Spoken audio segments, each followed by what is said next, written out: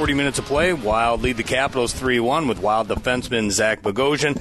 Zach, my untrained eye has liked what I've seen through 40 minutes. How about for you out there on the ice? Yeah, I think we've played a pretty solid game. I think we can clean up a few things. I think we definitely gave up a few too many odd man rushes there, especially that last 10 minutes of the period.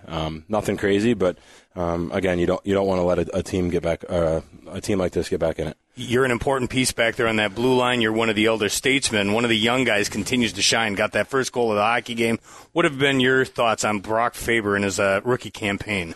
He's been awesome. I think anytime you're playing big minutes against other teams' top lines, that's not an easy task, especially as a younger defenseman. So he's handled it very well, and I think we've yet to see how good he is. Obviously, he's still developing, but super impressed with him as a person and a player, and it's been great to see. Confidence is a big thing. Obviously, he's got it right now. It feels like your team has it as well. Not only the last home game you had here, but the final 2 games of that road trip. Feels like you guys are playing with a renewed sense of confidence. Yeah, I think it's important just to stick one game at a time.